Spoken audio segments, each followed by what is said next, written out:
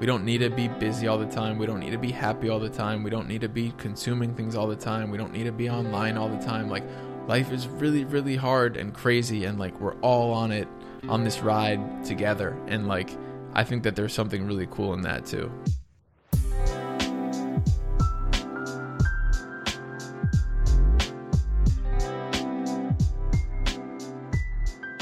What's up, everybody? Welcome to episode 36 of the Mad Happy Podcast. Mason here. No Peiman today. Chopped it up with our producer, Phineas, who I know we've shouted out on the show a few times before. But we were just talking how usually after every episode and recording, we end up having these kind of cool conversations about the guest or just catching up on our own lives, talking about mental health and different things that we might be struggling with. So figured it would be cool to turn the mics on for one of those. So that's what we did. Hope everyone's feeling good. Damn, the first day of February already. It's Tuesday right now. This episode will be dropping later this week on Thursday, and a lot going on over here. I think it's really, this year is going to feels like it's a new chapter for the brand in a lot of ways. You know, we're growing our team. We're going to move into a new office. We're really kind of leveling up in a lot of ways, and I feel like it's kind of happening simultaneous with me personally. And I know I've shared on the show in the last couple weeks about me kind of recommitting myself to my own mental health journey, my own sobriety journey. So a lot of busy, hard work going on personally and professionally, but I'm feeling good. I feel like when I'm busy, it kind of makes me feel good, which my therapist tells me isn't the right way to think about it, but I can't really help myself. You know, I'm kind of stuck in the mindset of being busy and having things to do equates to value and self-worth. So I'm trying to be conscious of that as well. But yeah, hope everyone's having a beautiful day. The Mad Happy Podcast is brought to you by Optimism. Please enjoy episode 36 with Phineas and myself.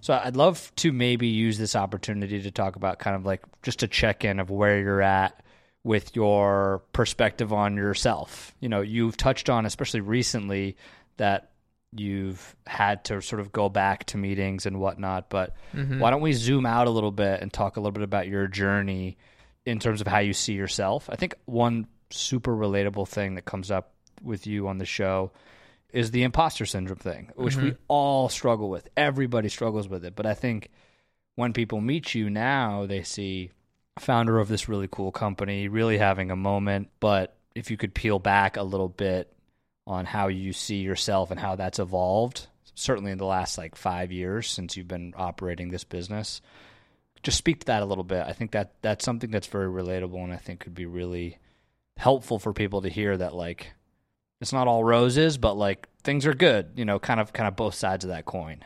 No, for sure. I think the identity thing is cool to think about. It reminds me of the conversation I was having with Joanna Candell, and really thinking about how our relationship with ourselves is so important and kind of underrated when we think about how people prioritize their lives and everything like that. There's no person that any of us will spend more time with than ourselves, and yet it seems like most people, I think, that we could relate to also really prioritize a lot of other relationships before that one. And I've really found for me that that's where a lot of my shit comes from, is not fully understanding who I am, not understanding what I like, not understanding why I like the things that I do. And I think obviously, especially now, but when I was growing up, even in the late 90s and 2000s, society kind of carves out a lane and a path of what you're supposed to like, what's popular, what's fashionable, what the course of your life is kind of supposed to be like, graduate high school, go to college, all of these things. And I don't think a lot of people really take the time to try shit out, to be maybe the odd one out who doesn't really like everything, and really invest that time and energy into truly getting to know yourself and understanding yourself. And I think it's obviously scary, I think, for people to really have to think about that, right? How do you even really get to know yourself? But the beauty of it to me is that it's a lifelong journey. And even I've kind of had this perspective for a minute now, but if I'm not really on my shit checking in with myself about it, a bunch of time can go by where I'm not really in touch with myself, or I really kind of lose myself. So I think it really is about constantly challenging yourself and pausing in moments of life and checking in with yourself about how you really feel about things and just working on that relationship with yourself, you know? Then those tools, though, that you're using, they change as you get older, right? So, like, the tools you use to check in with yourself and get to know yourself today are very different than they were when you were younger, I'm sure. They certainly were for me. You know, now it is more of a personal journey for me, but when I was younger, I relied on friends and family, people around me to sort of check myself, because I didn't have a close enough relationship with myself to really be aware of whether or not I was fully living my truth, or whether I was in line with the person I wanted to be or who I really was. You know, if you're speaking to audience members that are younger that maybe haven't figured out how to have a real relationship with who they are, because they're still figuring that out, like, are there tools that they can use or we can use that will help flush out who they are and help put that mirror in front of you to be like, yo, you don't have to know yourself fully yet, but surround yourself with people that care about you, whatever it is, the tools before you're able to sort of self-regulate. No, totally. I mean, the first thing that comes to my mind is journaling. I mean, growing up, It's a great one. it's so hard to be honest with your friends. Sometimes you're trying to fit in, you need to be accepted by everyone. We're all building our best friends and our friend groups and our social circles in middle school and then into high school, and those are really like our security blankets. Those give us our sense of purpose. Those make us feel safer at school. Those are really like our lifeline to being okay when we leave the house. And I think to think about liking someone or liking something that the rest of the group doesn't like, or challenging whoever the alpha in the group is about, no, Scary. I don't really like that song, or I thought that movie sucked, right? Like, those are really, really hard things to do. But when you're by yourself in your room, keeping a journal or a diary, that's where it's just you, and you can really open up your consciousness and unlock kind of your feelings and just express yourself in such a open and clear way that I think, even if it sounds silly or you've never really practiced that before, like, you'd be surprised about what comes out when you just kind of start writing about your day or what happened or about how you're feeling, and these thoughts and feelings will really pour out of you onto the page. And like, I found for me that, like, I'm surprised that I'm even able to articulate it on the page and give more context than I would have if I was just like laying in my bed listening to music or like trying to think about it. So I think that's a great exercise that is like, it's free, it's accessible for everyone. We can all do it. I mean, you could even do it on like the Notes app of your phone or something. And then that's such an awesome way to like really look back on your day and like see what stuff you liked, what stuff you didn't like, and then get in the habit of like being able to build a life where you're just getting to know yourself more. Yeah, the flip side to that, which I think is fascinating, would be exit behavior and the ways that we avoid spending time and getting to know ourselves, right? And I think it's never been more readily available and easier to slip away and exit from the sort of the discomfort of getting to know yourself or spending time with yourself, whether it's social media, just screens in general, substance abuse, whatever it is, overworking, all those things. Like, we feel oftentimes like we are progressing as long as we're grinding or as long as we're sort of, our mind is occupied in some ways. But the flip side to like why journaling is a different thing and why being present with yourself is so hard is because of the temptations of the exit behavior. I mean, there's always a new show. Like, our life is built on binging, and that's different than a lot of your struggles that you've spoken about in the show, right? With actual substance abuse, and that's a different type of exit behavior, no doubt, but yeah, there's small ways. If you're a 14, 15, 16-year-old person who doesn't struggle with those larger things, exiting into your screen or whatever it is, like, it's also a very tricky balancing act of how to sort of interact with both sides of that. Totally. I mean, there's so many behaviors and options out there for people to medicate and distract, and I think even the stuff that I've experienced in my relationship with like love addiction, that's kind of a hard one and a tricky one to really identify, because for the drug addicts and the alcoholics, it's very clear. You can see them using, you can see the effects that it's having on them physically. it's very easy to identify. And like when you see something, it's easier to understand it. It's easier for your brain to kind of understand it. So that's why those things are like such big red flags. And like those people, it's a lot harder to deny the addiction. But when it comes to technology, when it comes to sex and love and some of the things that I struggle with, just like mental health, they're kind of invisible to a point, and they don't really have those glaring physical effects that other more common addictions really have. So I think it's really a great point that you bring up, and something to really keep your eye out for, of like, even I think that we were saying this on an episode of the other day, of like when I'm in the car, I'm like immediately trying to throw something on, like whether it's a podcast or like music. And like I've been trying to challenge myself lately to really just like sit in it. And like, so hard. Even when you were just talking, yeah, like I think it goes back to life is really fucking hard, and like it's terrifying and it's crazy, and there's so much that we don't understand and that we'll never understand. And like, how do we just make everyone know that like that's totally okay? And like, we don't need to be busy all the time. We don't need to be happy all the time. We don't need to be consuming things all the time. We don't need to be online all the time. Like all these other things, like life is really, really hard and crazy, and like we're all on it, on this ride together. And like, I think that there's something really cool in that too. I think love addiction is something that's really misunderstood. I have another friend who has struggled with it and is very open about it, and so I have some level of understanding about what that struggle looks like. But could you just I'm not actually even asking about your personal experience so much as just like articulate what it means for people.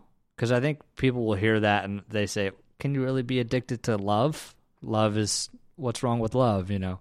Can you speak to that a little bit? I think it's something that's probably misunderstood by a good amount of people listening to the show. For sure. I think it can manifest itself in a lot of different ways for a lot of different people. And like, to your point, it is kind of hard for people to wrap their minds around who don't struggle with it, of like, who doesn't love to be loved, and who doesn't seek validation from other people, and who doesn't love attention, and like all these sorts of things. And I feel like for the love addicts and love addiction specifically, it's like using those things as band-aids for like much, much bigger things like PTSD or unprocessed trauma, depression, anxiety, various like mental health diagnoses that like then love and approval from someone else really becomes how you receive all of your happiness, right? So like, I'm putting all of my eggs into this one basket of, it could either be one person or it could be a dozen people all at the same time, but like that's the source, like that's the sunlight and the water that's really feeding my plant, instead of having... That's the exit behavior. I mean, is it similar in some ways? It's like the exit behavior can manifest in small ways or ways as big as love. Totally. That's absolutely the exit behavior. And then the biggest difference from really being an addict and not is this word unmanageable and like manageability. Like, you know, the first step of recovery is like basically admitting that you had a problem and that your life has become unmanageable, right? So like, that's why you'll hear the term all the time, functioning addict and things like that. And sadly, it's like, you don't really realize that your life is unmanageable until you can no longer manage it, right? So it's like something kind of has to happen. There has to be some bump in the road for people to realize that like, yeah, everyone loves to be loved and liked, but like, I really do, to a point where now it's making my life unmanageable. And whether that's showing up at work, that's showing up with family, that's showing up in a relationship that you're acting out of, like it'll start to poke its head in other areas and really consume your life to the point that this addiction or whatever your exit behavior is stopping you from having the ability to properly manage your own life. On that point, though, it made me think about something that I've thought about a lot, is like how people can channel that energy into being productive, or at least it can feel like how it blends with ambition, how addiction or obsessive behavior and exit behavior, especially when it's channeled into something quote unquote productive, how those two things interact. I'm fascinated by that because I've had bouts with certainly obsessive behavior, and for me, it manifests with work. long stretches of not having balance. But I've been thinking about that over the last couple of years a lot, the interplay between those two things. Yeah. You've said it eloquently on the show before that you don't need to have, it's a false, narrative that you need to have, or it's really that you can't have one without the other. Yeah, I think we underestimate how strong the mind is, and like the brain is a motherfucker, right? Like that thing can convince you of whatever it wants to convince you. So like I truly believe that we have all these different kind of versions of ourselves, almost like all these different characters of ourselves that can kind of hop in the driver's seat at any moment, but like they're all in the car together, right? So like I even notice for myself, sometimes I'll be thinking in my addict brain, or like that's the person that's driving the car, and then it's so easy to justify the decision or like keep working because you're only looking at the, like you said, the productivity levels or the good things that you're getting done with it. And like we justify shit to ourselves all the time, right? Like we tell ourselves, oh, I've earned it, or this is why I deserve it, or no, I'll start tomorrow, or just one more episode, or just 15 more minutes after my screen time lock comes up, right? It's like all these things that there's a part of ourselves that we can tell our brain why it's okay this time, and we can just put it off and put it off and put it off, and you can do that for a little bit, but then it just kind of builds and festers and really kind of like marinates inside of us, and like those to me are like little yellow flags of like not being able to manage, like if like even me right now, I set a 30 minutes a day on Instagram. I set the timer on my phone, and I've noticed almost every day this week when it comes up and says you're out of time, I'm either hitting 15 more minutes or ignore for today, right? So it's like, why can't I just listen to that? Yeah. Right? It's like things like that. Yeah, and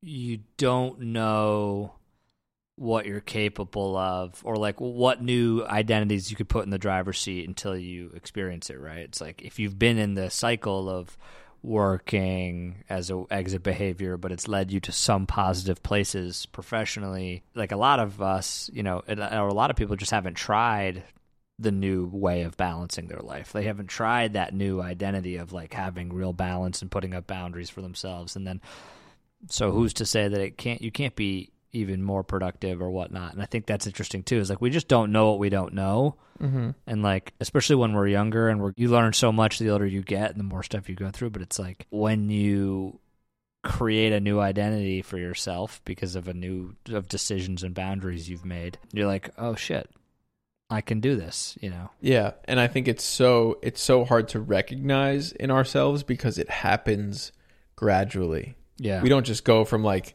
the person who was in the last row of the bus starts driving the car, right? It's like row by row we kind of get there, and like that's the pattern that you see a lot of people fall into with addiction, is like when you're at level 1 and you look at level 10, you're like, no, I would never do that. That could never be me. I'm only doing this stuff over here. But then you kind of gradually like unlock new versions of yourself that like sometimes take you away to a scary place, and we can be left not really recognizing who we are, or sometimes just feeling like we're too far gone and really losing a grip on ourselves.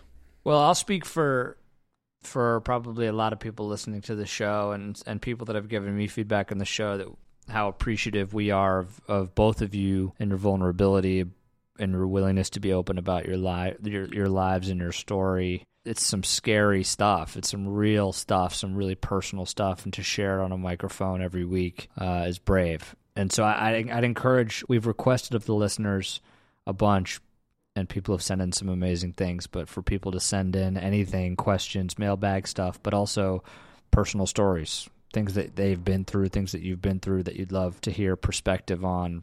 Yeah, I think it's a really unique thing to be willing to go there every week in a non-therapy private therapy room, and so it's real, and so it's appreciated. Totally.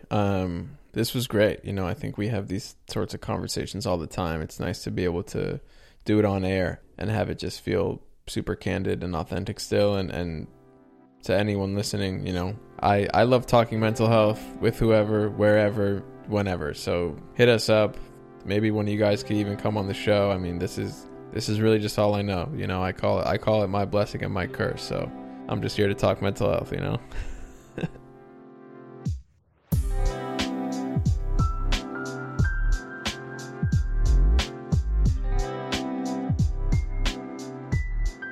Thanks everyone for listening. Hope you enjoyed that one. I just listened to it back, and I think the stuff that we were talking about with that relationship with self is really cool, and I think something that I don't hear a lot of people talking about, and I think it would be cool for anyone who just listens to this, whatever you're doing today, just doing something small for yourself, even if it's playing a song you really love in the car or getting that extra dessert or whatever it is for dinner, but just do something for yourself that you like. I think that that'd be really nice, and I'm going to try and do something for myself as well. So again, hope you enjoyed the episode, and enjoy the rest of your week, and have a great weekend. We also want to remind everyone that mental health is an ongoing process and is something that takes daily work. For more information on how to get support, you can always find us at localoptimist.com/podcast. And if you want to support the show, follow us on Spotify, subscribe on Apple. We are available wherever you get your podcasts, and would appreciate any and all reviews if you're loving the show. Tune in next week for another episode of the Mad Happy Podcast. See you next time.